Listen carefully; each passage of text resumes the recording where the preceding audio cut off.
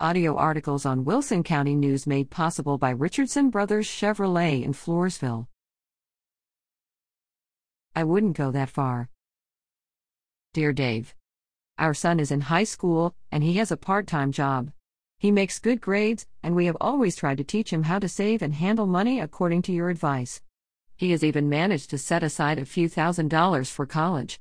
My wife and I were talking the other night, and I brought up the idea of charging him a small amount for rent, maybe just $20 or $25 a month, to help him be even better prepared for the real world. What do you think about this? Keith, dear Keith, I appreciate the fact that you're looking for teachable moments.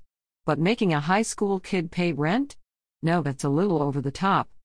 Listen, you and your wife are already way ahead of a lot of parents. Teaching him financial responsibility and the importance of education are great things. It sounds like your son is a bright, motivated young man, too. I talk to adults all the time who are decades older, but still don't grasp the concepts of maturity and responsibility like this kid does already. With the kind of start you're giving him, I think he's going to grow up to be a very successful adult. Keep up the good work and let that young man know how proud you both are of him. Dear Dave, I own a small business.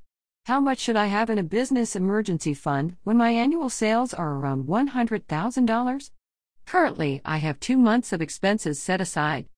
Teresa, dear Teresa, generally, I like the idea of small businesses having about 6 months of expenses on hand. That kind of cushion usually eliminates the need for borrowing money. It also provides peace of mind. And if you've been an entrepreneur very long, you know that's an invaluable thing.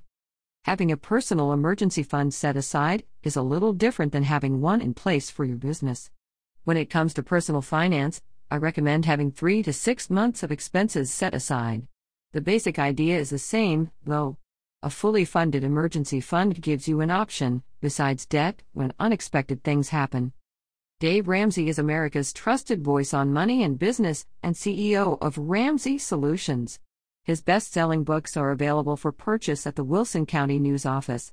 The Ramsey Show is heard by more than 18 million listeners each week on 575 radio stations, including 550 KTSA/FM 107.1 and multiple digital platforms. Follow Dave on Twitter @DaveRamsey and on the web at DaveRamsey.com.